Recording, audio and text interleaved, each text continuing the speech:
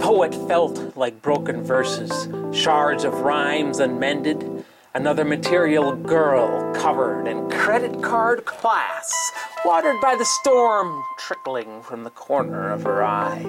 All the while he was licking his lips, watching his land turning, like water melting away with a drought. Another farmer withering under the glare of summer. Another unfulfilled promise, leaving him thirsty, craving.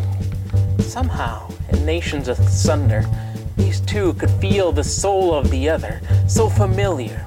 Somehow, the symphony of a life breaking sounds the same. No matter where in the world it begins echoing. The longing to be known and to become knowing. The heart pealing for something better than the common river of sorrow running like blood through the veins of our humanity. The empty writer who only wants to fill another paper.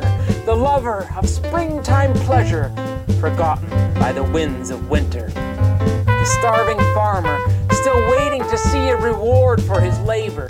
The adopted children wondering about their father. The banker who invested his life in money, but was only left lonely. Oh, these created masses who really only want to know their creator. To be known by the master potter. A world full of broken pieces, grasping for the love of a maker.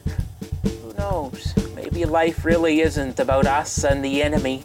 Maybe those calling out, left, right, are only marching us off to war.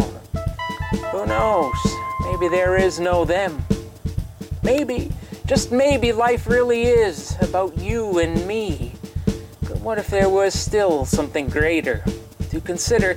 What if, as a human choir, wailing songs of hatred and disorder, what if our mutual dissatisfaction with the temporary is a sign that we were all made for eternity, something far beyond what we can see, perfect sanity? Shouldn't this be where we want to be? In a chorus of long-forgotten harmony? And what if the greatest question is, how can we really be free from our own arrogance and depravity?